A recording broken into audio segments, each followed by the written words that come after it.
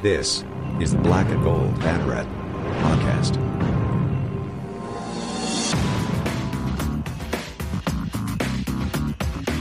Now, here are your hosts, Jeff Sharon and Eric Lopez. And welcome to the Black and Gold Banneret podcast. Eric Lopez here. Jeff Sharon out again, recovering from back surgery. We hope that it goes well after a successful back surgery. Plus, I don't think he wanted to come on and acknowledge that, well, I was right and he was wrong about Cincinnati. But we'll get into that later.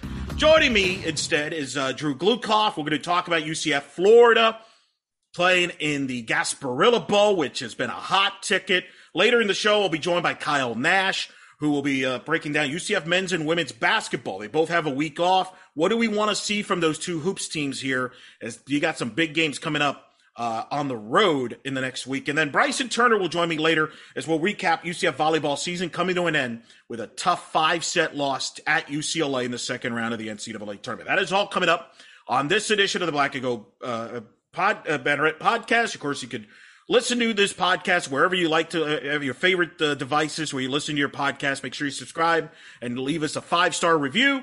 And, of course, make sure you follow our YouTube page.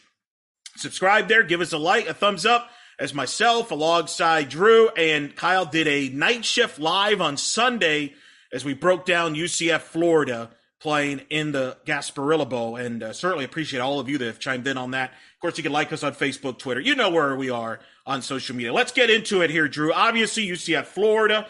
We did talk in length about this matchup on Sunday when it came out. Tickets, no surprise, are a hot ticket. It looks like UCF will not only sell out their allotment, but they'll even get more tickets. Some people think this could be a Peach Bowl 2018 level of selling tickets.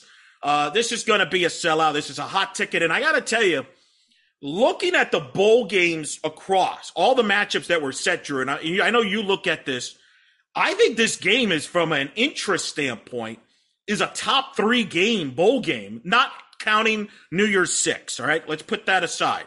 From the December bowl games on, I think this is a top 3, top 5 interesting bowl game that the casual person will tune in to watch. Your thoughts? I think that may be a little bit of a stretch. In the state of Florida, it is by far the best, most important game outside of the New Year's 6. And even some of the New Year's 6, they may jump. I mean, I don't think really enough people in the state of Florida really care about Ohio State versus Utah, other than the fact it's the Rose Bowl. But the game itself, probably, Utah probably doesn't have that much interest in the state of Florida. But right. And by the way, I agree, by the way, that Rose Bowl will be more interest. It's the Rose Bowl. It's the most popular bowl game by far. That will draw a big number. New Year's 6. I'm saying non-New Year's 6. Non-New Year's 6. Yeah. You first have to look at, one of the games that's within the state of Florida. That's the Citrus Bowl. That's probably going to be one of the big ones. Iowa, Kentucky. There is a little added story to this. Bob Stoops' alma mater, Iowa, versus his brother, Kentucky, where Mark Stoops is the head coach. And he already came out and said, I'm rooting for blood on this one. So he's Bob Stoops is going to be coach. Bob's going to be coaching himself in the Alamo Bowl as the interim coach for Oklahoma against Oregon, which is another interesting game in the bowl matchups. Mm-hmm. And that's going to generate some interest at, nationwide, because he hasn't, coached a game in years. And now here he is being the interim. I think that's going to carry a lot of buzz. But don't get me wrong, from an attendance standpoint, this is going to be one of your top, non-New Year's 6. May not be the top, but it's going to be one of them. At that point, you're just. I expect it to be a sellout or very close to it, and then you may be nitpicking a little, very small differences in numbers on games that may sell out. Does this stadium hold more than this one? But you look at the Alamo. That's going to be a very good game. Oklahoma, Oregon. You said it yourself. Your better argument is it's the most interesting and unique pre-Christmas bowl game. Yeah, okay. You look at the pre-Christmas games, and you have a couple of very interesting matchups. You have the Frisco Bowl, which is going to be San Diego State versus Texas San Antonio. UTSA was a stone's throw away from being undefeated in the year. They're definitely the Cinderella story of the year. That have really generated a lot of interest in a very young program, and they're still very wet behind the ears as far as football. It's made for a very interesting story. Then you go outside of that.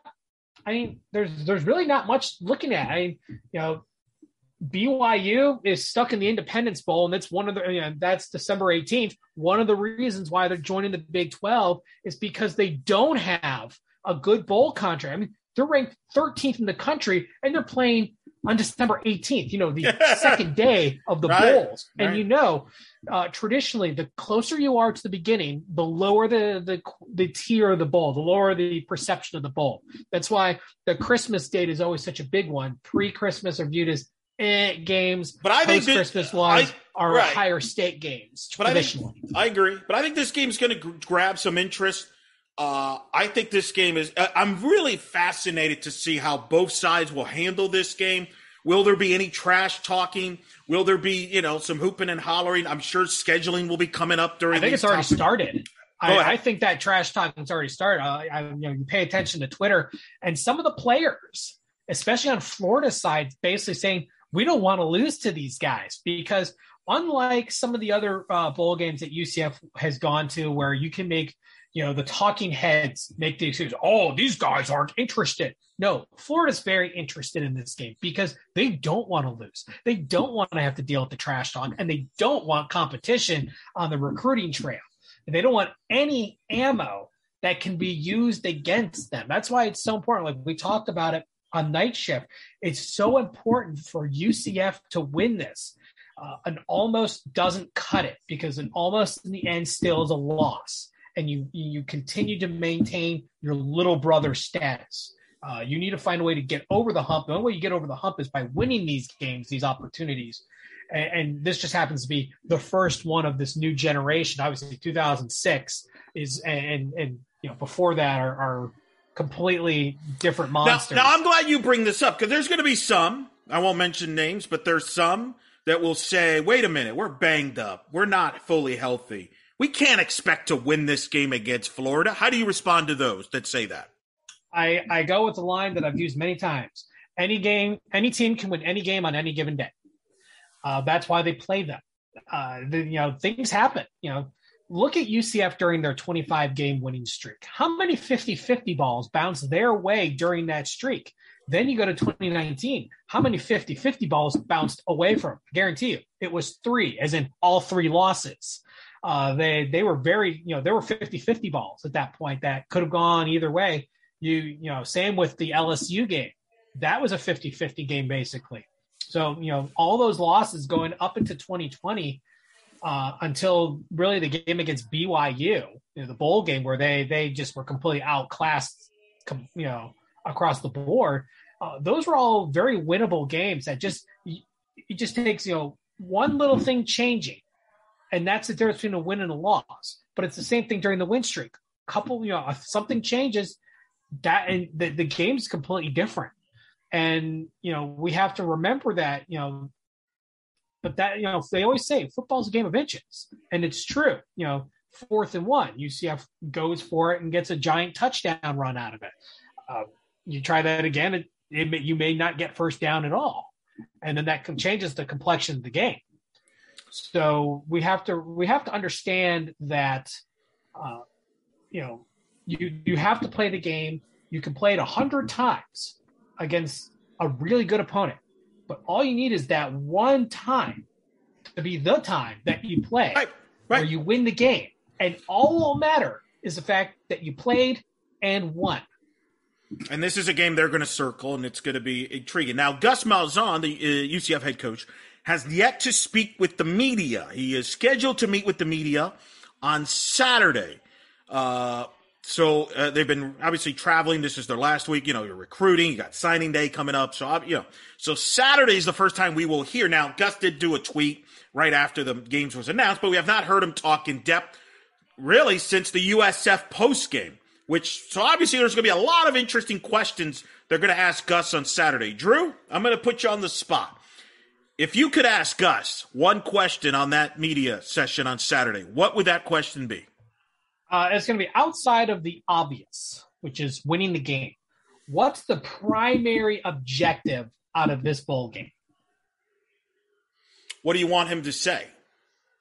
Talking about the extra practices, the working on depth building, stuff to that, and if he wants to continue on, then he can talk about the secondary part, which is about team camaraderie and the events that they go to. Because remember, bowl games are exhibition games. The biggest benefit that a team gets are the extra practices. That's what the coaches want. The players get the fun stuff. They get the activities of part of, the swag bags as part of the bowl experience. And then there's a game on top of that. But while in the grand scheme of things, from a win-loss standpoint in the records, bowl games really don't matter much. It only matters because of who they're playing, not the fact of when they're playing. If this was against South Carolina, like one of the teams that we thought could have had a shot, or a Missouri, this game wouldn't matter. But because it's Florida, the game itself now matters. But normally it's just an exhibition game. That's why there's players, even going into higher level games, like the wide receiver out of Arkansas, instead of going to the Outback Bowl, he said he's out. That's a big game. Arkansas hasn't been to a bowl game in what, 4 years, and now they're in the Outback Bowl. That's not a small bowl, and still guys are opting out. Right. What do you think about evaluating your roster against an SEC quality talent like Florida will bring to that stadium on the 23rd? Don't you think there's an added bonus there if you're Gus and the staff with the players you're going to take to Tampa to match up against Florida? It's another opportunity to evaluate what you have and maybe what you don't have on your roster. Oh, absolutely. I mean, you kind of know what you already don't have because it's been hitting you during the year. But that kind of goes back with depth building. You have to understand what you have and don't have to be able to go to the next step and correct some of those issues. He's going to be going, hitting hard into the transfer portal, looking for guys that he could plug in and fix some of these holes on a short-term basis while developing the new recruits. He's had a whole year here to go recruit and build this class. Signing day is a week away. If I've been correct, December 15th. Yep.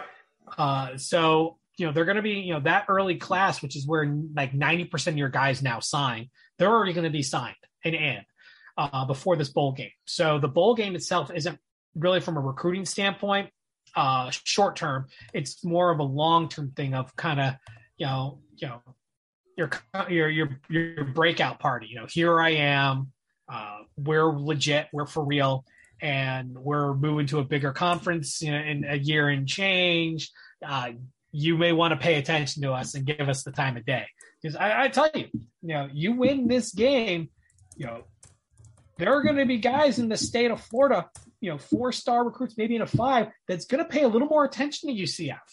As long if Gus and his team can get their foot in the door, they can talk about the Big 12 and that it's happening and stuff and remind them. But you have to get your foot in the door, and the way to do that is to establish dominance. The only way you can dominate is by playing and winning the game. I also like the fact these two are going to play again in 2024. I think this is going to light a match.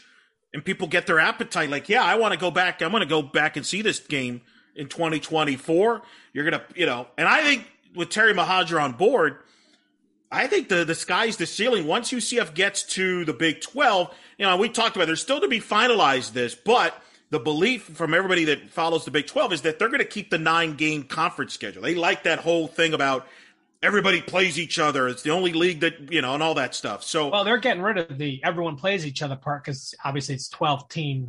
Right. But do that. Right. They like that. That's why they had it 9 and 10. But apparently they're going to. It was just a marketing. It was just a marketing, which thing. works. It's their version of Power 6. Right. But it sounds like they're going to keep the 9 games, possibly, which could limit what UCF could do to some cities. But I do think UCF. My thoughts are within the next decade, once they enter the Big 12, I think they're going to end up playing Miami on the schedule. Miami never ducks people for the most part now. Well, I have to disagree on that. They were supposed to do a home and home with UCF. Right. Which they did. Well, they did in 08 and 09. Right. And there was supposed to be another one. There was supposed to be another one until Florida Citrus Sports kind of got into their ear a little bit. Hey, why don't you do one here at Camping World Stadium? But I don't blame Miami as much as you might. I would blame Florida Citrus for that. Well, but the thing is, Miami banked on it. They basically UCF said no, and Miami said, okay, see ya. But now UCF's going to the Big 12. So now I think the game changes once you're a member of the club. You're in the Big 12. I think that if UCF was still in the American, I would agree with you. I don't think Miami plays this game. But I think with Mohajir's aggressiveness and going to the Big 12, I think you're going to see Miami on this schedule, especially Mario Cristobal now has taken over. We'll see about Florida State. They got some issues. They got to get a new AD in place, and then we'll see how Norvell does. But I think the schedule's going to get a bump up either way, whether it's Miami or whoever. It's going to get a bump up with conference and non-conference. I think it's going to take a little bit longer than people think for the in-state schools to get on board. Fair. Because they don't want UCF to be an equal. Why aren't they? Why do you think they're not in the ACC or the SEC? Because they don't want them there. So UCF is going to have to kind of cut their teeth a little bit outside of the state on these out-of-conference matchups and kind of work their way up a little bit. They'll get that home and home with the Florida, with the Floridas, the Florida States, and the Miamis. I don't think it'll be out the gate. Do you think neutral site games are now? You look at the interest UCF fans have gotten for this bowl game, which is basically a neutral site, Tampa. Oh, it is a neutral site, right? So could we see more of this for UCF here down the road, whether it be at Florida Citrus Sports in Orlando, whether it be in Tampa, Jacksonville, whatever? Do you think the door is open there for some possibilities to maybe do a one-offs? Oh, absolutely. It may not be against a state school, right? But though the first thing I'm thinking of is the kickoff in Atlanta. Yeah, would be a great landing spot, or in Texas. Yeah, Houston has a kickoff game that would be a good landing spot for UCF. Being a Power 5 team soon will open that door. They've already shown that when UCF fans are motivated, they move. We talk about players aren't motivated. Sometimes fans need motivation too. UCF, in the Gasparilla or St. Pete, the insert name here, or the I wish I had some Bitcoin Bowl. The game never broke 30,000. Granted, the first half of it, 2/3 of it was at Tropicana Field, which is a terrible place to watch a football game.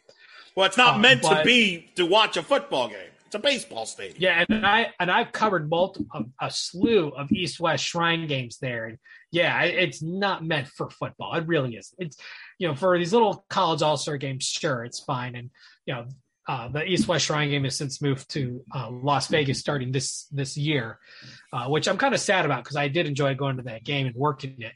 But at Raymond James, you should be able to get 30,000 fans there. I'm going to put a little asterisk on the 2019 game because the time was terrible. It was 2:30 on a Monday afternoon. Agreed. That was a bad slot. Having said that, if UCF's playing Marshall in the same time slot this year, in that same slot they're playing Florida, I don't think there's as much interest as there is for the Florida game. I mean, brands matter. That's a gimme. I mean, no, but I agree. I just want to point that out because there's some that would argue like, no, I'm just going to go see my team no matter what. No, I think the opponent matters in this scenario. It does when you're talking like in-state teams. You're talking about the Miamis, the Florida States, the Floridas. Yeah, that's going to matter. If it was Marshall versus Louisiana Tech or Louisiana Tech, wouldn't matter. If it was even Georgia Tech, I don't think it would have mattered. Correct. I agree with that. Maybe a little bit because of the P5 buzz that comes with it. But, obviously, once you put in the state team, that changes the whole ball game. The stakes are different. The stakes are higher. There's more at play because now you're fighting for recruits with this. And you're trying to establish the fact that you're the new guy on the block. You're an equal now.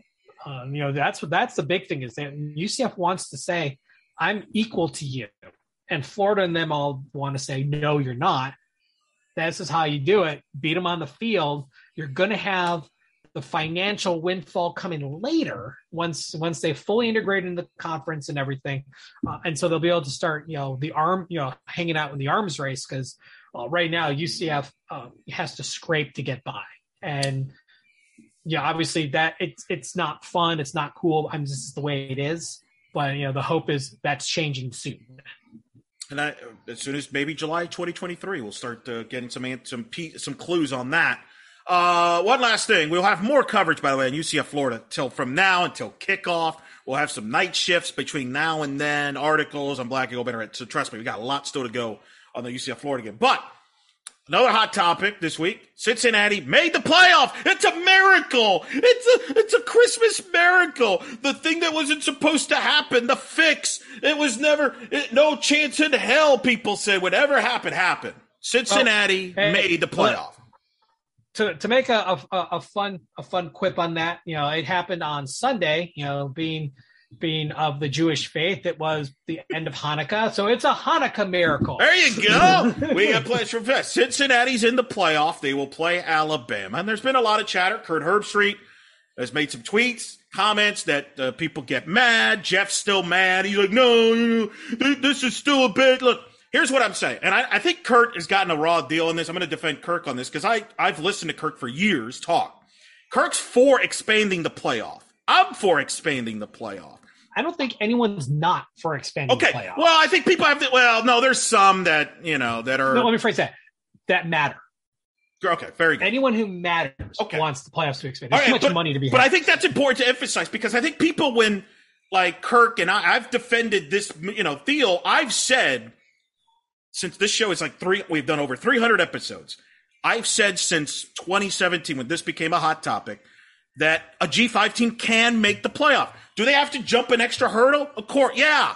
Is it fair? No. But you know what? That's life. That's how this works.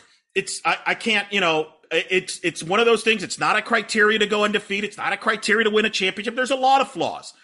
But the point I did say is a G5 team can make it. And people like Jeff and others out there say, no chance in hell. It'll never happen. Well, it happened. And I don't care. You could say, well, if this would have happened, if this would have happened. No, nothing. It doesn't matter. What happened is Cincinnati got in. And one of the reasons they got in is because they were willing to play a one-off at Notre Dame. They didn't fight Notre Dame. They didn't say, hey, let's do a home and home. Let's do, no, they just took the game. And they beat Notre Dame. And yeah, they got lucky. Notre Dame had a great year. You know what? Notre Dame, more times than not, are very good. You know who's usually not? Teams like Maryland's of the world. They're usually not great. So good for them. I say praise Cincinnati for getting in instead of trying to make excuses of why they got in. I say I applaud Cincinnati, and I think this is a good thing for the sport moving forward. But yet some people can't let it go. They can't just say, hey, good job, committee. Thank you for letting them in. They still got a bitch. Well, I'm going to play a little devil's advocate on this one. I think it's both you're correct and both of you are wrong. Part of it's luck. Yes. Cincinnati inked this deal in 2019 before, in between the 2018 and 2019 season.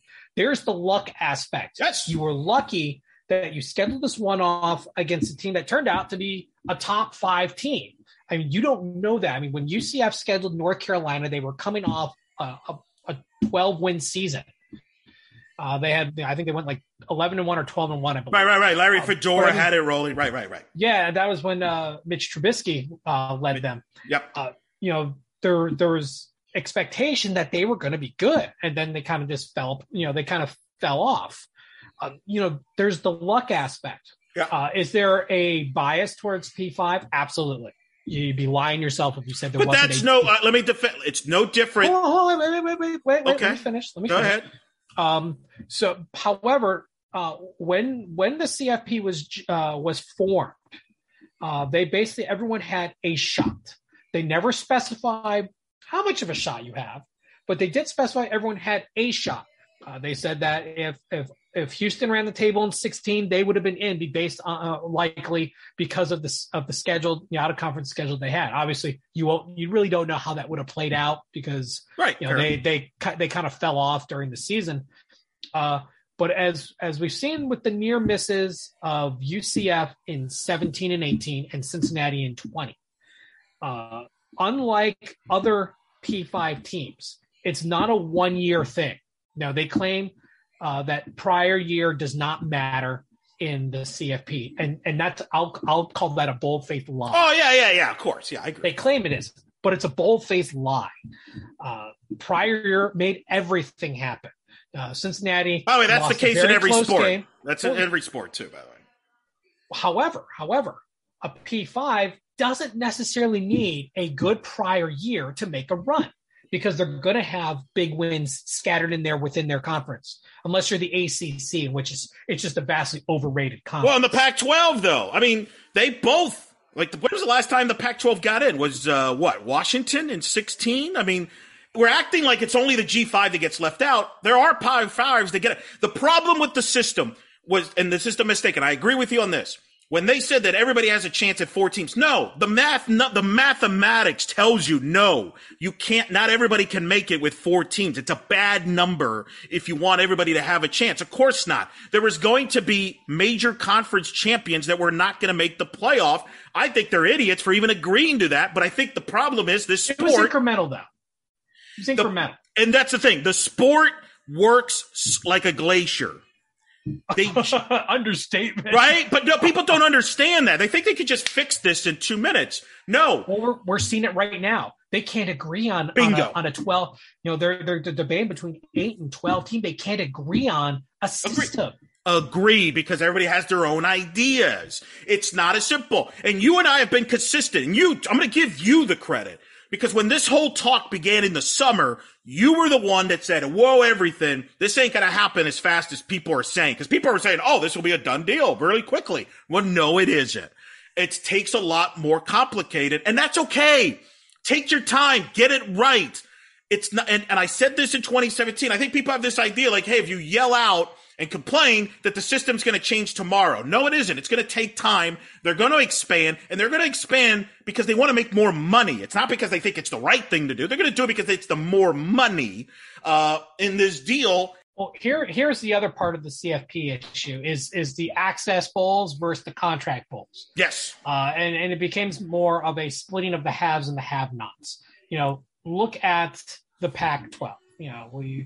The Pac-12, the champion is a 3-loss team. 10-3.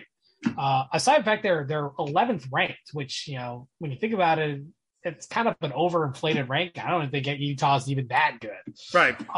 But guess what? They go to the Rose Bowl automatically. They win the Pac-12, automatically go to the Rose Bowl. Do they really deserve? No, they're better. I would wager that there are better teams that have been ranked lower because of bias.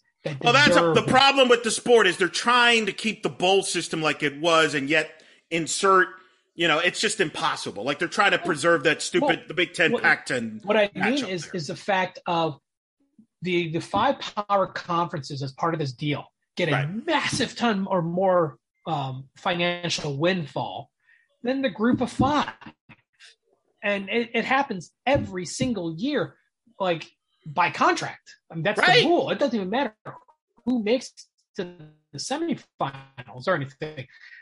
Just by existing, you get this huge windfall. It's like 50, 60 million. The G5 splits, 90 or so amongst all of them.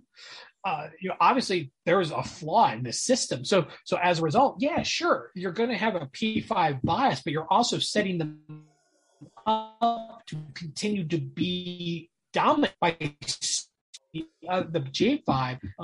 The new system would have the Bulls being with an automatic G5. What's best for the sport does not. All the P5 conferences are going to agree, give them the automatic spot, and all the G5s are going to say, no, we don't want that. But eventually the G5 is going to have to relent. They're going to lose. They're going to have to relent, right? You're going to lose. You have no leverage. No leverage. It's simple as that. Take it or leave it. And by the way, no leverage. People are like, oh, let's create a G5 playoff. Yeah, that's what they want. That's what a lot of these Power 5 brokers want. They want the G5 to go do their own thing so they can keep all the money, and they're not going to in the CFP. And that's why they signed on in the first place. That's why they were in the BCS. Right. And guess what? Starting July 2023, potentially UCF will be one of those people. They're going to say, "Yeah, we want our piece of the pie. Screw the G5." Like it or not, UCF's going to have to turn heel on this, and some fans may have to deal with that. They already are heel. Well, they are. UCF's been a heel since the end of 2017. Well, I'm just saying. I think there's some people that are like, "Well, UCF should still fight for the little guy." No. From a business standpoint, and when you get to the Big 12, you got to worry about yourself. And that's the sport. Well, I'm sorry. That's just the way it is. Yeah, it's business Darwinism, It's evolve or die. It's, you've got to, if you don't take care of number one, who will? Bingo. So I can understand why a lot of fans are bitter about Cincinnati breaking the ceiling.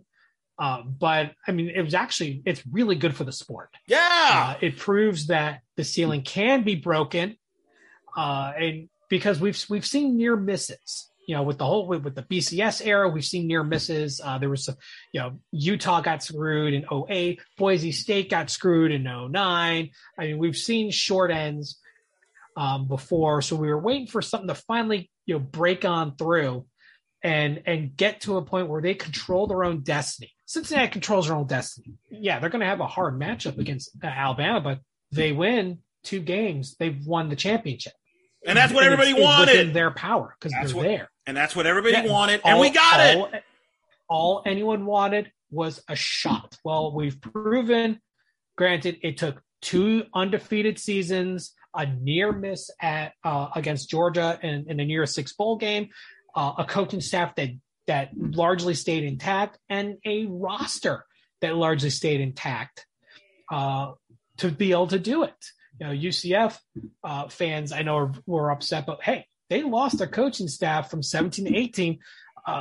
That hurt their credibility going into the 2018 season. And that's why they got pushed down. And then once Mackenzie Milton went down, it was over. There was no shot. At least there was an argument beforehand that you could have, pushed it, very close. But once he went down, that it was game over on that front. Even with a win against LSU, I mean, as we saw down the road, things, there was a stumble. The target just got bigger and bigger, and eventually they cracked. They had a couple of near losses that just cracked under pressure. And it's hard. It's a 25-game win streak. It's hard to maintain that. It's not done often. We should be celebrating Cincinnati. Yes, that's my whole point. I do think Kirk's tweet was pretty bad, though. It was not well written. It was, if you're going to pick a hill to die on, that's not the way to do it. It really isn't. He has to understand that. He has to separate himself from a little bit and understand what the fans have gone through and have seen and everything. Years and years of being basically told what you do is not good enough. Because that's what the CFB committee was saying. Oh, your strength of schedule is not good enough. You have to do more. It's like, what more pound of flesh does a school have to do to finally be taken seriously? And you know what it was? Get lucky. And that's what it was. And yeah, you can't what if Oklahoma State scored a touchdown. You're going to drive yourself nuts. But he wrote it so poorly. And understand there's a lot of, stress and angst led to this point. But you know what? Let's just enjoy the ride. Instead, he mocked them. Because I think he mocked. They had legitimate rights though. But I think for years, the fans were told and schools were told what you did wasn't good enough. And, UCF, what were they going to do? They couldn't fix the problem. And, you're scheduling years ahead. You scheduled North Carolina and Georgia Tech and Louisville years ahead. And by the time you play them, they're not good. Well, then that's something. Well, then address that more than the system. To me, it sounds like we got bigger. The system. No. I'm saying I'm not talking about the playoff system. I'm talking about the whole college football system. That's what needs to be under attack. It's all connected, though. It's all connected. It's all part of the monster. I think Kirk has heard about this stuff for 7 years, and I think he loves the sport. He has a passion for the sport, and I think he's tired of people picking on the sport. And I think in particular the network, because people think ESPN has this conspiracy and this or that. And I think he had enough about it. And I understand where he's coming from, because I was the one that said, I do think a G5 can make the playoff, and people would go after me on social. No, you're crazy. You're just a defender of the committee. I don't like what the committees do in sports, in the college sports in general. But I also don't believe that they get in a room and they're like, all right, how do we screw them? Yeah, let's put Baylor in there. F them. I don't really believe that. I think they generally pick the 4 teams they believe are the 4 best teams. I'm not saying you have to agree with it, but I don't believe it's like, all right, let's rig it.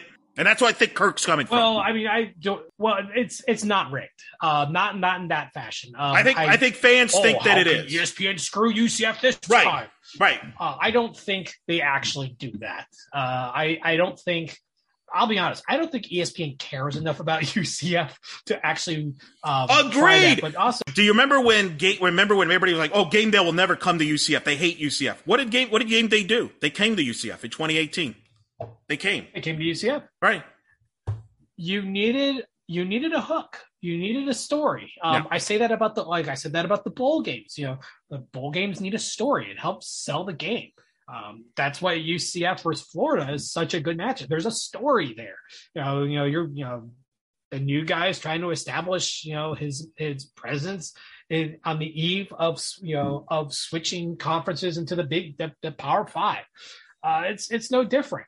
I think fans, short for fanatics, live in a team-centered universe and think their program matters more than they really do. Correct. I think it's not a tinfoil hat conspiracy theory or anything like that. And you talk about what's going on today. Oh, Cincinnati doesn't deserve to be there. Oh, they didn't play. UCF didn't get it. Hey, we love UCF as much as anybody, as much as the next guy, but we also can take a step back and understand the truth. UCF's schedule was terrible, and I'll tell you one thing, and I wish I saved it at the time I did it, because it's still relevant today. We talk about the Colley Matrix, UCF win a championship through that. Well, if UCF played Georgia Tech, they would have not won the Colley Matrix, right? Because Georgia Tech would have pulled their score down and they would have ended up second. So I mean, yeah, UCF had a terrible schedule and it was almost even worse. What are you gonna do? There's not much you can do. You play the teams in front of you, and you hope that you have a conference that's strong enough next to you. 17 wasn't bad. You had Memphis and South Florida. You had pretty good runs. 18 was decent. 19 actually wasn't bad either. But 2021, I can understand why fans are upset, because the American was not nearly as good as in prior years from a top to bottom standpoint. You had 3, well, I guess at this point became 2.5 teams up top, and then everybody else. First half SMU was pretty good, and then like the Randy Shannon style, second half not so good. Houston and Cincinnati were a class above everybody else. I mean, I think we just need to enjoy it. That's all I'm saying. I know some people have complained, Cincinnati fans are being unbearable. Hey, all I gotta say is, have you looked in the mirror over the last we would be 4 just years? right. We would I'm be just the saying. same. And I can tell you have to separate yourself from the fandom from a little bit. Well, and I could say, too, a lot of UCF fans have gone to Cincinnati that I've talked to, say that they're very classy. They treated them well when they were up there at Nippert the last few years. So, look, man, just enjoy the game on December 31st, all right? Just, you know what? The system is what it is. I understand if you don't like it. I understand you're pissed that you missed it 4 years ago, whatever. And we're not going backwards. Cincinnati made the playoff. I was right, again.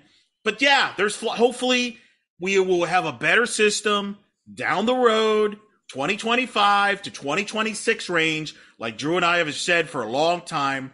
But in the meantime, just enjoy life. It's very precious. Enjoy the games on December 31st. And if you don't like it, then don't watch. It's okay. It's fine. It is what it is. Anyway, that's it. Well, I will enjoy the ride, watch the games, because if you complain and then don't, about the system, and then don't watch that game, the Cotton Bowl, I mean, you're hypocrite. That's hypocritical. You're complaining about the system. Well, the system, the ceiling's been broken. The glass ceiling has been broken. We have proven that while it may take a miracle and changing the rules of physics, it can indeed happen. It's possible to happen, and take notes on how you do it. Support it. Yes. Support it. Remember, and a lot of people don't, kind of forget this, and some admit to being petty about it. If Cincinnati being in the CFP semifinal means one, more money goes to the American this year because you get a bonus by being in the CFP. You don't get, it doesn't matter from a final standpoint, but just being in the top four, more money is going to go to the American that could have gone somewhere else. Two, now you've got a team. Hey, we got a team in the playoff that when it comes to Big 12 negotiations for your next contract, because, hey, they're coming with, UCF and BYU and Houston over to the Big 12. So there's value in that. So you want them to do, hey, they win it all the way. They get a CFP championship. That's going to have value when the Big 12 contract negotiation comes up. Hey, we've got the 2021 CFP champions, on our roster. That's worth something. Again, it's much like the Gasparilla Bowl. If you want to establish yourself as legit, one, get a team on the field. You pulled it off. Now go win the game. We'll see what happens. That's Drew Glukoff, everybody. Tell where they can find you, Drew. You can, if you haven't blocked me yet on Twitter, you can find me at StatBoyDrew.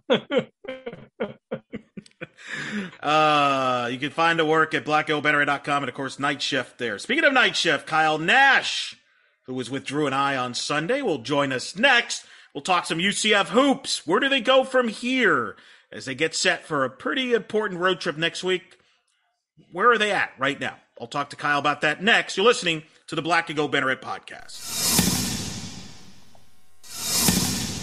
Welcome back to the Black and Gold Banneret podcast. Eric Lopez here with you. Let's talk some UCF hoops with none other than the man who has been on the court, has been recently both watching the men's and the women's basketball teams in person in their last home games. I speak of our good friend Kyle Nash of the Black and Gold Banneret. Kyle, of course, we were just on Night Shift talking UCF Florida, which you can check out on YouTube as well as on our podcast devices. But we're going to talk some hoops here since we got pretty much all of our football energy out on that one.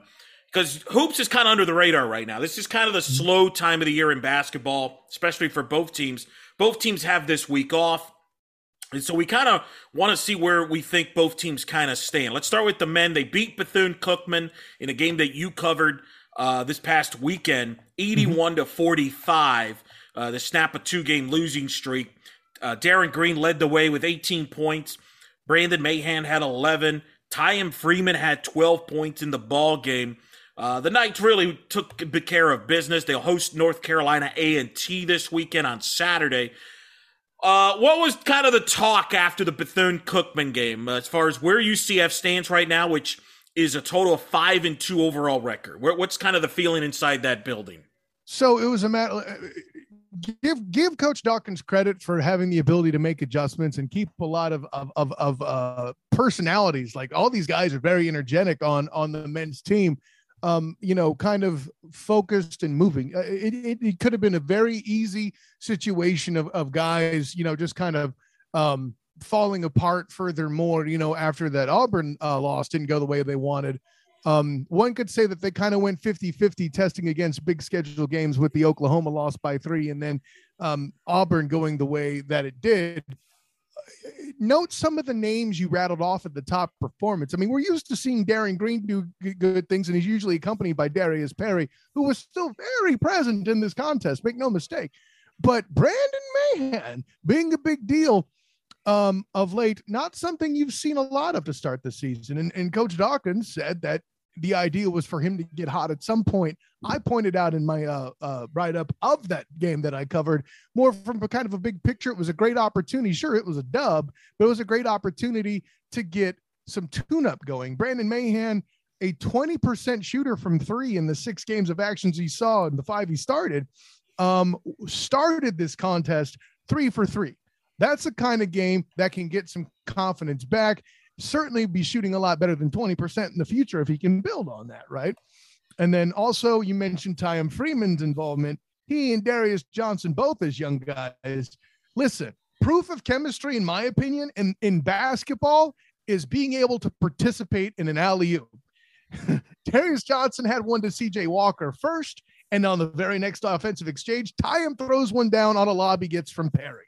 That is showing of getting these younger guys woven into the thread, and that's what you want to see, especially from a team you're claiming depth on, right? Yeah, no question. The depth's key, but the question from, taking the next step, I think if you look at the 7 games, you could see the potential and the positivity there. But their 2 losses was to Oklahoma at home and then at Auburn. We look back, when we looked at the schedule to start the year, we identified 4 marquee non-conference games. The Oklahoma game, the Auburn game, the Florida State game, which is coming up in Sunrise on the 18th, and then the home game against Michigan on the 30th. Another under-the-radar game is at Temple, December 15th. Conference starts actually on Wednesday, December 15th, which it's kind of weird to say, but there's conferences a week away. And I guess my question, my concern or question, however you want to phrase it, is Isaiah Adams. Do you see him starting to kind of get it going from an offensive standpoint? Because I feel for this team to take that next step, you want a consistent production out of Mahan and or Adams. You agree with that? Oh, I absolutely do. And that's why I focus on Mahan. Adams, I think with this particular group, it's kind of hard to fit Adams in a precise spot, right? Because you usually, the pictured starting 5 is going to be what? Perry, Green, Mahan, Mbake, and Walker, right?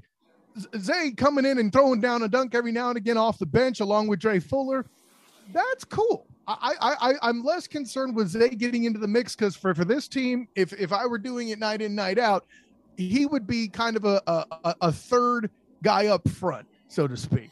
Or a guy that could provide that scoring off the bench if you don't start him, because he's capable of scoring. Like, we've seen him capable of taking that game over, and I feel at times he presses offensively a little bit, trying to find that game and find that rhythm. Because when you face these tough teams, forcing it, and I think that's key, because I think what happens when we play the top teams, they're going to gear up on a Mayhem. They're going to gear up on Perry and things like that, or Darren Green, like Auburn did. Darren struggled against Auburn. Yeah, absolutely. I think Darius Perry still had his buckets, but one guy ain't going to do it. But see, that's the beauty of the situation, Elo. It's you're getting these guys tuned up in this part of the schedule, building into that Temple game, which then leads to that FSU game in Sunrise, which then leads to that Michigan game. That's the beauty of Coach Dawkins taking advantage of this past game against Bethune as a tune-up game, much also with North Carolina A&T. Perhaps that's the part where he could focus a bit more on working Isaiah Adams into it, and the getting also other guys that aren't as involved usually. Tony Johnson, for example, something like that. You get these guys ready because something, and I'm going to knock on wood so I can't be blamed for it, right? But something I can say is that neither of these teams have had to deal with any sort of health crises at this point. Yeah, I know. I pointed out as an analyst, not as one declaring things, and we'll get to the women in a second. Sure. I think it's doubly interesting that they haven't dealt with anything yet, but the concept being these opportunities taken for these tune-ups are at the right time to kind of build into these bigger FSU and Michigan games before we start full-blown conference play after that Temple game. And Coach Dawkins is taking advantage of that. You got to like it. What do you want to see from them against North Carolina A&T here before they get that conference opener against Temple? Temple has a good backcourt. And then obviously Florida State. These are big games. But what do you want to see from a team aspect that you want to see them improve on maybe, or just in general? man, the turnovers got to come down. Yeah. And I think that's something that they were also working on, against Bethune. But again, third straight game, Elo. Very interesting that the past 3 games have had the same number of turnovers at 18. Coach Dawkins ain't feeling that. You know what I mean? Now, granted, at the end of the Bethune-Cookman game with it well out of hand, I mean, they won it by 36. But if they weren't kind of messing around toward the end, they could have very easily had this one by 50, right? So I could kind of slug that off. But by the same token, Dawkins was talking earlier in the year about having them finish games strong. And they got to that point. That's how they beat Miami and Jacksonville, which is interesting because the Jacksonville Dolphins were the college they played, but then they played the Miami Hurricanes. Anyway, in both those games, they finished strong, and that's what enabled them to win both those games. So if I'm Coach Dawkins, that turnover number is still high, and I'm not concerned, but I want to make sure that the sloppy finish at the end, even if it is, again, Bethune-Cookman, that's got to get a little polish on it. And I'm sure he'll be addressing that. Men's will take on North Carolina A&T at home on 2 o'clock. It'll be on ESPN Plus. And then, of course, conference opener at Temple, Wednesday, December 15th. Believe it or not, conference play will be here. So hopefully they can do that. On the women's side, they come in. They got the week off as well. It's final exam weeks for everybody, so this is normal. Women's is 6-1 after a thrilling 52-51 win over Arkansas on Thursday, December the 2nd. They are receiving 20 votes, by the way, in the coaches poll. So they're starting to climb up on the votes. Not right where we thought we had a shot to an outside shot of making the top 25. They're not there yet, but they're getting votes. Crean, the guy who does the ESPN bracketology on the women's basketball, he's the Joe Lunardi of women's basketball, has UCF in right now. They have 3 bids in for the American. It's a little early, grant you. We're probably it's a little too early, but Charlie Cream is his name. We've had him on the show. They've got UCF in the first 4 against Ole Miss. Remember, the women have now gone to 68 teams like the men, so they will also have the playing games in the first round. I am sure there will be many critics like Jeff who will rip that too. Nonetheless, don't even get me started.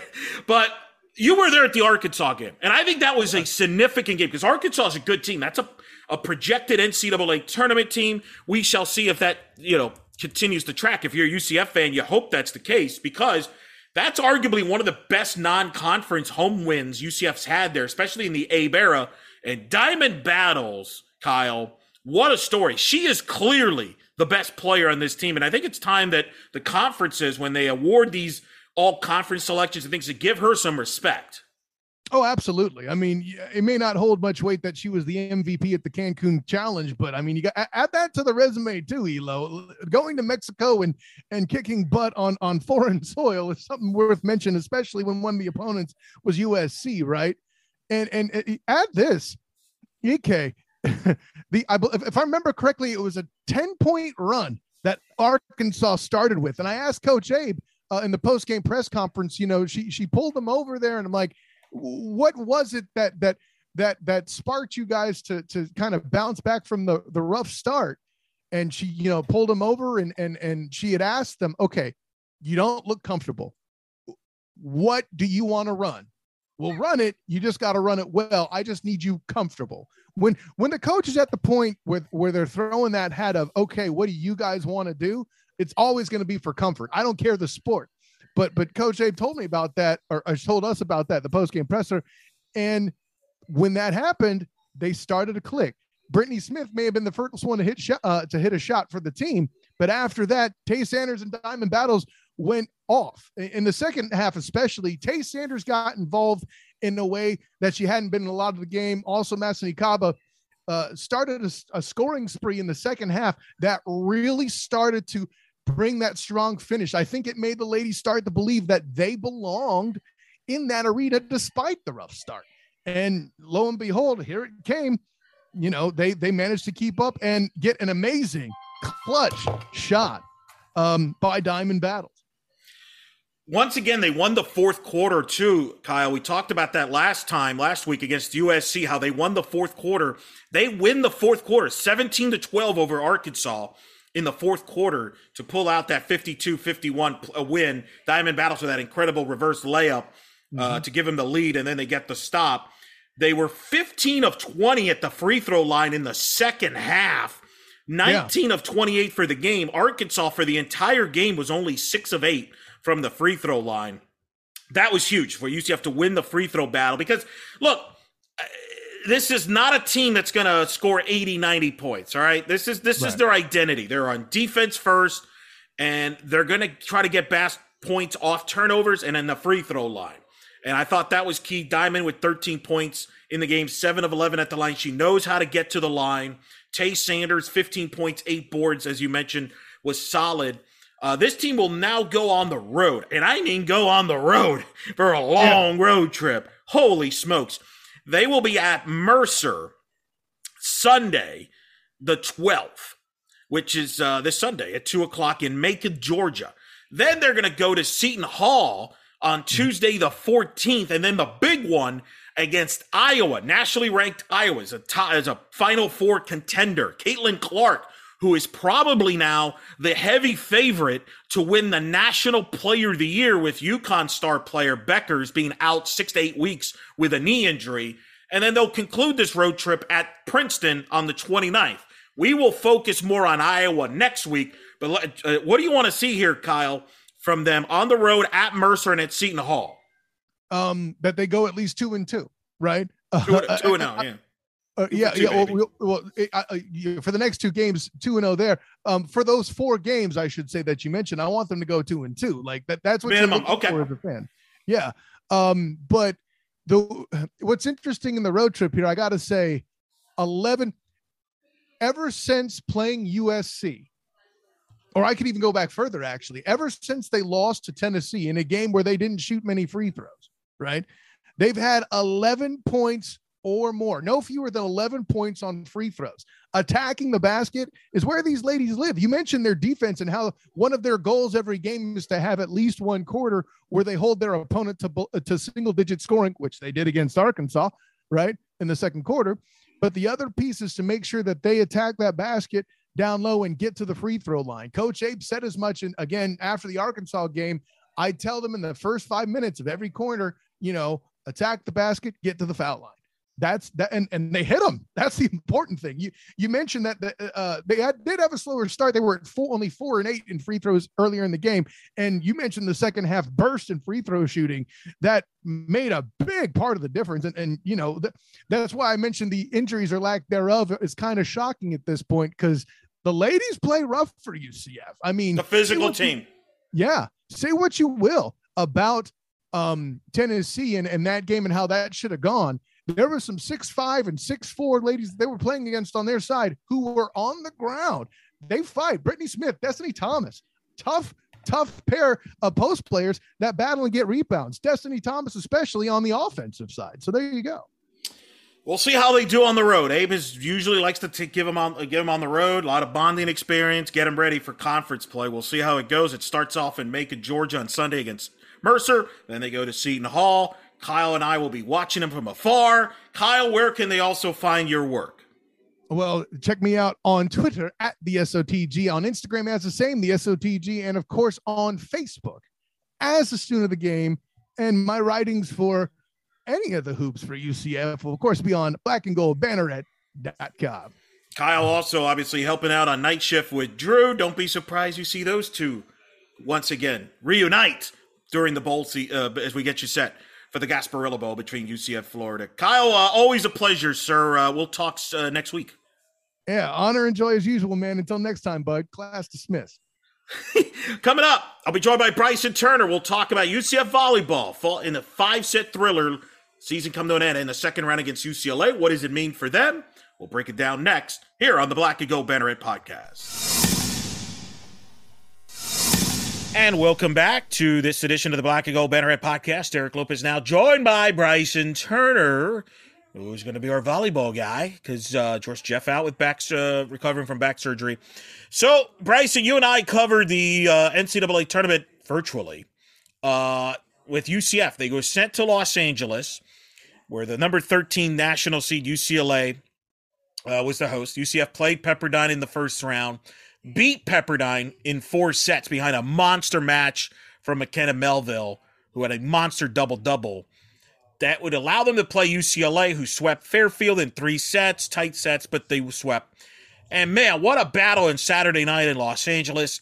Back and forth, these two teams went at it. UCF won the first set in a tight set, 27-25. UCLA blitzed them in the second set, 25-13, jumped out to an early 6-1 lead, only to see UCF respond, go up 25-19 to go up 2-1, and led 13-8 in the fourth set.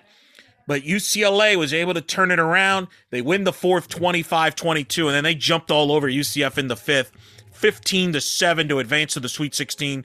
UCF season ends at 27-7 on the year. But I think the big takeaway here, Bryson, is I think this was a successful run. You and I have said they got a great draw. We were proven correct. They didn't get screwed by the committee. There was no conspiracy. They got a good seed. They beat a good Pepperdine team. And then I thought pushed UCLA to the limits.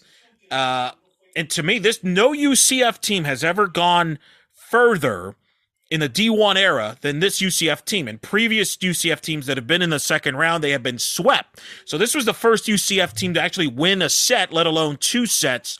And I think that's going to pay off for this team next season. They have a lot of players coming back, and you can't duplicate and in practice playing in a 5th set in the second round with first to 15 goes to the Sweet 16. I think this was a valuable experience for them. I think they'll learn from this. I think this was all positive. Your thoughts? Well, UCLA won for a couple of reasons. One, they dominated the soft touch. I cannot tell you how many times I was screaming at my television when I saw him just plop one over Watson and Moravec or whoever was blocking, and it landed just behind them. I'm like, oh my gosh, I can't believe they're doing this so many times. I get so that part, just they had him beat there. You what are you gonna do? The other thing is that McKenna Melville had a bit of an off night offensively.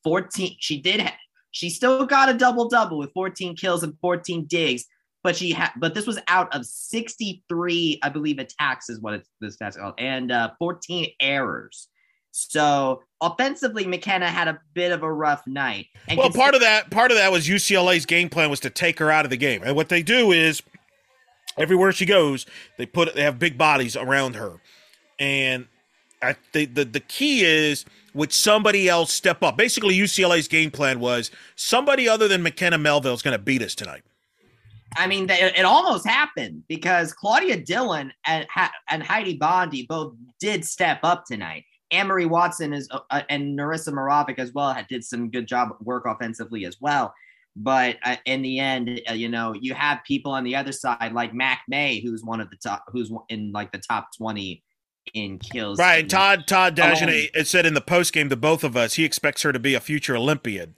And boy, the way she was striking the ball in that 5th set, those things were going 60, 70, 80 mile an hour. And they kind of attacked Caitlin Grimes, the freshman, Chloe Shear. They kind of attacked the liberos and the youngsters, right? And really put the pressure on them in the 5th set as UCLA adjusted. Yeah, that's the downsides of having such young players be your primary defenders, at least in the backcourt, because it'll end up having those situations like that. I believe Jeff said on Twitter at one point that now we're kind of seeing now what having a true freshman libero can be like. And I've said it before when talking about Mikey Keene in football. It doesn't matter how talented you are, a true freshman is a true freshman. And they are vulnerable to making true freshman mistakes, and we saw that with Caitlin Grimes on that night. It was unfortunate to see. I mean, but it's kudos to UCLA. I mean, you look at their stats. Elaine McCall had an excellent night, 17 kills, 20 digs. Zoe Fleck had 29 digs. Shelby Martin had 13. Their defense was very well put together to go against this team. And considering how I've been talking about how this might be one of the best UCF volleyball teams that's played in the venue, that I think that really speaks to how good this UCLA team is. And like you said, Mac May is a potential Olympian, and I think we definitely saw that tonight. The last weekend, where it's not tonight, it's literally last week. Yeah, tonight, last week. I'm sorry, I'm just kind of thinking of putting myself. They did not play again, just for the record. Yeah, I'm putting it back in that. I'm putting myself back in that headspace. It's painful, but you got to dissect it because this isn't the end. This is not the end. For one, we got a very good preview of Heidi Bondi, who is looking to. I believe she's the right side hitter, so she will be taking over the Emery Watson position. Because of course Watson will be leaving with Watson, Moravec, Catherine Westlich, and Tali Marmon. All of them are departing this team. But I think the big thing that we got to remember is we're still going to have Amber Olsen and McKenna Melville. I think that having those two back is going to be huge for the momentum for this team going forward. You have I think Claudia Dillon really showed her ability on offense. So I think that is also very helpful. And so I think the key thing for this team going forward is you need to be able to find a way to not really replace, but be able to make sure that losing Narissa Moravec and Emery Watson isn't going to kill you. So, and Heidi Bondi has shown that. I think Heidi Bondi, during this postseason run, Heidi Bondi did a very good job, and I'm very excited to see what she'll do next season. I am also, I've heard from Todd in previous press conferences that Mackenzie Chambers is looking very well and to possibly take up the new middle blocker role next to Claudia Dillon.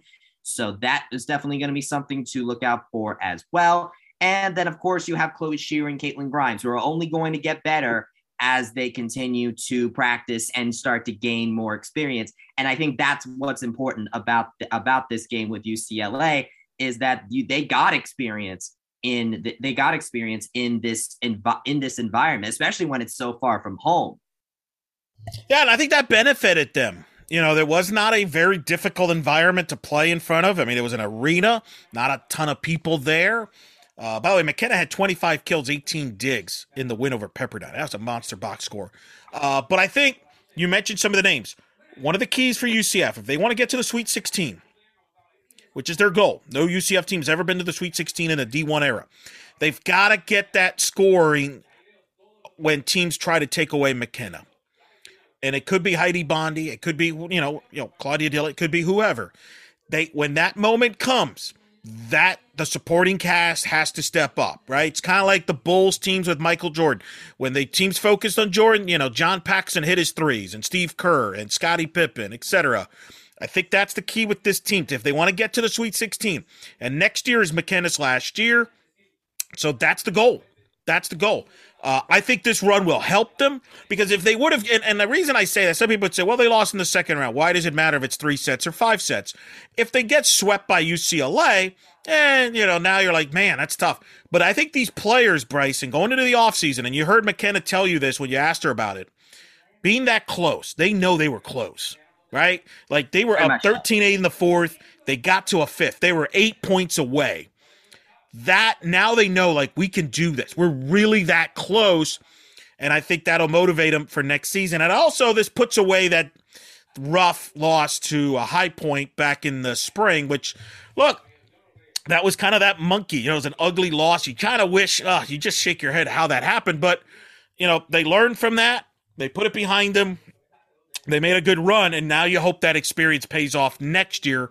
You're going to be a heavy favorites to win a 5th straight conference title. As long as McKenna's on the court, you're always going to be the favorite. There's nobody that's close to them.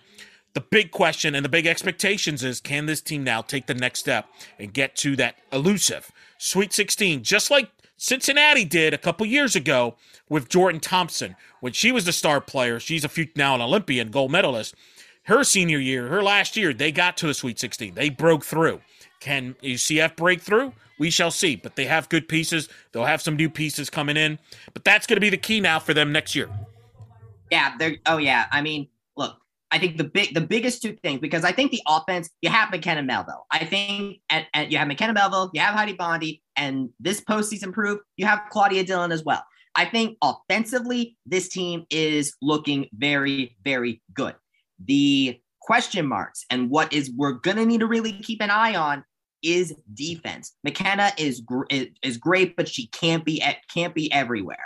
You have Caitlin Grimes and Chloe Scheer, who are young and talented players that needs to gain some more reps, just what you got to do. So they'll definitely be worth keeping an eye on. But the other big thing, Eric, is going to be who is going to be next with Narissa Morovic and Anne-Marie Watson, because those, I've said it, those are two of the three greatest blockers that this program has ever had alongside Tyra Harper. That is not easy to replace. So to see who is going to become the primary blockers of this team is going to be important, because that's going to be a duty, I suppose, that changes hands. So I think the biggest thing is going to be the defense, whether it's the digs in the backcourt or who's going to be the new blocker. So that will be something to keep an eye on going forward in the offseason.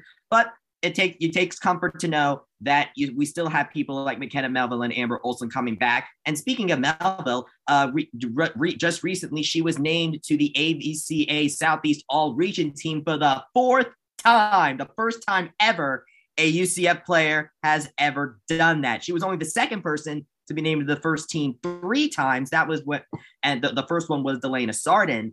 So to see her get on the all-region team once more, I mean, we aren't surprised, but it just kind of goes to show you how integral McKenna Melville has become to this team. And then also Anne-Marie Watson got named as well. This is her first time being named to the first team, and I think that is very well deserved. I think that honestly, if McKenna Melville was not on this team, I would argue that she would have been the headliner. I mean, the local kid that is one of the best blockers and among the top 10 in kills in program history. So a very well-deserved honor there by Anne-Marie, and congrats to both of these women being named to the all-region team. Your thoughts on that, Eric? I say you should get credit for that. You wrote a feature on both of them and they get honored. Coincidence? I think not. Yeah, that is very true. And I am looking forward to covering this team going forward. I mean, there's a lot of great stories here. Caitlin Grimes was actually, I was scrolling through my Twitter feed, and Caitlin Grimes recently got a feature from one of my fellow UCF student reporters. So that was really interesting. And I think it really shows how deep this team is with not just talent, but also with stories. And I am very excited to see some of the new faces that we could meet next year, and what we could learn more about some of the older faces. So I'm very excited about that. But you know, it's a brutal end of the season, but I think it's a stepping stone. Next season's going to be crunch time. McKenna, you mentioned, McKenna Melville and Anne-Marie Watson, for those that know, Bryson did a Know Your Night feature on those two. I still recommend you could read both of them on blackandgoldbanneret.com. Really good in-depth stuff. McKenna is in this now. She's there with Harper and Menchikova for the greatest players of all time. She's the greatest UCF volleyball player of all time, posted in the era of since 2000. And she's obviously going to be chasing a lot of records come next fall, which will be tremendous. And Anne-Marie Watson, who I know you know very well, went to the same high school you did, correct? That is right. She it wasn't for long. She graduated much before I did, so it wasn't that long. But I was in a newspaper class in high school, and I remember her name popping up a good bunch. So the name was certainly familiar to me, and I'm very glad that she represented Haggerty High School very well. You can read about her and her rise in my Know Your Night article. And also, I actually have my McKenna Know Your Night as my pinned tweet on my Twitter account at It's Bryson Turner. So that is where you can find that. So yeah, both of these players are absolutely amazing women. And for Anne-Marie, she represented the, just the local area very well. And I'm very glad that her time as a Knight really yielded a lot. And again, I can't reinstate this enough. As much as we talk about McKenna, there are so many other great players on this team. I mean, when you look at, again, Watson and Morovic, two of the 3 greatest blockers of all time for this program, and they're on the same team as McKenna Melville, who currently has 1989 kills, 11 away from 2,000 and 162 kills away from Renata Menchikova for the all-time kills lead. So look out in August or early September, because it looks like she's going to be breaking that real early into the season, barring anything catastrophic. And then you have Amber Olsen, who is 4th all-time in career assists. So I really hope you got a chance to see this team live, because this was very much a historic team. And while not all of the pieces of it are going to be back next season, I think you will have enough of it coming back that I think this team will still be making a lot of noise. So I'm extremely excited. All right, couple things before we end the show. You had some notes about tennis. Some big news out of tennis. Yes. So this was very new. It came out today, if I'm not mistaken. Let me just pull this up. So we're recording this Wednesday night. For those that do not know in the audience, tennis had some rankings came out. Of course, that season will get going in January. Of course, tennis coming off a Sweet 16 run on the women's side, round of 32 on the men's side, and Hildebrand is going to be the leader on that men's team, as they're going to be ranked pretty. He's going to be an individual that's going to be ranked high, as well as his doubles partner and singles, and high expectations for UCF. Oh, very much so. Trey, we talked about Gabe DeCamps a lot last spring, and I think that role is now going to come to Trey Hildebrand. Hildebrand went from not being ranked at all by the ITA to number 16 in the country. And I don't blame him. He made it to the Sweet 16 in the ITA Fall Nationals, and he was the runner-up in the ITA Regionals. He very much impressed this fall and definitely deserves that number 16 ranking. So he'll definitely be someone to keep an eye out on individually. And he's also part of two ranked doubles teams. Of course, so he and his normal playing partner, Bogdan Pavel, they actually dropped this fall, dropping from the number 3 ranked pair in the world to number 22. And, sometimes happens in fall. Maybe they were just trying something and it didn't really work out, but they're still in the top 25. I think they'll definitely be a pair to watch. But Leighton Cronhay has made his way into the picture now, and Hildebrand paired up with him is the number 41 ranked pair in the country. So it'll be very interesting to watch this spring to see how they're going to go about this. How often is Pavel going to play with Hildebrand, and how often Cronhay is going to play with him. So I'm very interested to see how that goes. And then then 3 other nights individual players fell out of the top 125, and that is Cronhay as an individual, Kento Yamada, and Alan Rubio. So those guys fell out. Rubio didn't play this fall. Don't really know the reason for that, but hopefully we'll get to see more of him. And, sometimes fall, just times for them to work out some stuff in their game. Maybe it didn't work. But I think Hildebrand, though, has showed some great promise this fall. And I'm very intrigued to see what he'll do in the schedule, at which they just dropped, by the way. And I'm telling you what, Eric, this is a really interesting schedule. So they're going to be going to start off. They're going to be going to Miami on January 7th. So starts off real early in the year. Then they have about a week and a half break before they host Georgia. Then they go to Gainesville to play Florida, who has the number 2 ranked individual in the country, Ben Shelton, on January 22nd. And as for the rest, they play Ohio State, who is the host of the top 2 doubles pairs in the country, top 2 pairs on February 25th. They also host Michigan. They visit Wake Forest. They host Illinois. They go on the road against Texas and Memphis, who all have players and doubles pairs in the top 125 of their respective categories. But I think the big takeaway from this, though, is that aside from Memphis, I think that we'll probably have another dominant year in the AAC for UCF men's tennis, especially from Trey Hildebrand, wouldn't you say? Absolutely. Should be another exciting year at tennis. Both had incredible years in the spring of 21. We'll see what they do in the January of 22. And then we have women's tennis, by the way. The women's tennis rankings released as well. That was for the men's team. This is a little slower because the women's schedule has not been released yet.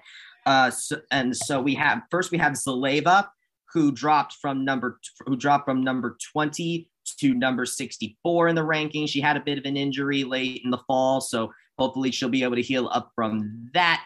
And then of course you have Evgenia Levashova, who went from number 80 to number 37 in the rankings after making the final four in the ITA regional. So Levashova really made a big impression this fall. And then Marie Mattel actually made her way into the top 125, going from not ranked to number 102. And then in the doubles, there was originally no doubles pairing on the UCF women's tennis team in the top 125, but that changed this fall. Levashova and Zaleva went from unranked to number 50, and then Marie Mattel and Nandini Sharma went from not ranked to number 55. This is the first doubles ranking for Sharma in her career. And so while I think Hildebrand, when you take the men's and women's team together, while I think Hildebrand is probably the most talented individual tennis player out of all of them, I think the women's tennis team has a lot more consistency to them, because while it's basically Hildebrand, the way I see it, it's almost Hildebrand and everybody else in the men's tennis team, at least from the ranking standpoint. You have a pretty balanced kind of upper pantheon of women's tennis players with Zaleva, Levashova, Mattel, and Sharma. Both teams will be good. That's the point. Right, you become John McEnroe of the Black and Gold Banneret here, talking tennis. I like it. We'll see how it goes. Plenty of storylines coming up in the spring sports for UCF.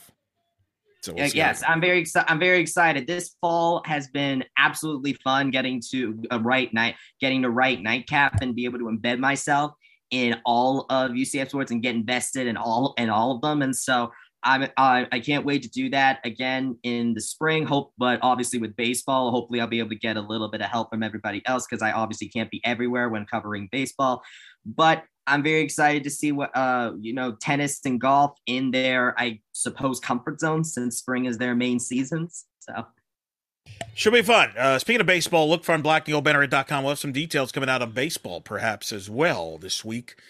Soon with the baseball schedule. Of course, softball schedule is already out. So before you know it, spring will be here. That'll be good. Of course, signing day coming up. National Signing Day. We'll have that covered for you next week as well. We'll have that on our next episode and much more. Bryson, this has been fun. Thank you, sir. And by the way, special thanks to Noah Goldberg, who has been finding all of this stuff for us with the baseball schedule. Unfortunately, we're recording this on Wednesday night. This is during the week of finals week. So I am in the middle of finals week right now. And so special thanks to Noah for doing all this, because school's got to come first. And so I have been pretty busy this week. So thank you so much to Noah for covering the baseball schedule side. So that way I will be ready to go once the season kicks off. All right. Thank you. Look for that as well. All right. That's going to do it for this episode. One last thing, folks. If you haven't had a chance to, make sure you go and check out Otis Anderson's funeral is in Jacksonville this week. And Josh Heupel actually spoke in there. He's had some great things to say. If you haven't had a chance to see it, you can find it on social media. A lot of people, Jason Beatty retweeted it. A lot of people retweeted. Trace Trocco retweeted. I retweeted it. I think everybody's seen it. I retweeted it, I believe. Bryson retweeted it. Find it. It was great. It was absolutely great. I mean, Josh Heupel, look, we can talk about Josh Heupel's flaws as a coach on the field however we want, but the fact that Josh Heupel came back to Orlando to give this Jacksonville or came back to Florida for these remarks on Otis Anderson, I think really speaks to the type of person that he is. And it's very different from his abilities as a coach to the person. No question about it. No question. He didn't have to do that, and he did. And so, I mean, look. So while obviously we'll take him to task on whatever he did, whatever he done. Yeah, but look, as a person, I don't think anybody ever questioned him as a person. I think, definitely, no question that he's an absolutely great person and an absolutely great coach that has a very great bond with his players. So definitely, shout out to Josh Heupel for a very touching speech, and thank you very much for returning to Florida. I appreciate it. And props to the LA Rams too. They honored Otis. It was fitting. It was the Rams and the Jaguars playing ironically in Los Angeles. They honored Otis at the game as well. It tells you that he has certainly made a lot of friends and a lot of people made an impact. And we're still thinking of Otis, and it's still surreal, but awesome to see that. Make sure you all check that out as well. So thanks to Drew Glukoff. Thanks to Kyle Nash. Thanks to Bryson Turner. Hope Jeff recovers from his back surgery. Get well soon. We have to argue. I need to argue with somebody. But, I'm excited to see him. I'll get the popcorn. Right.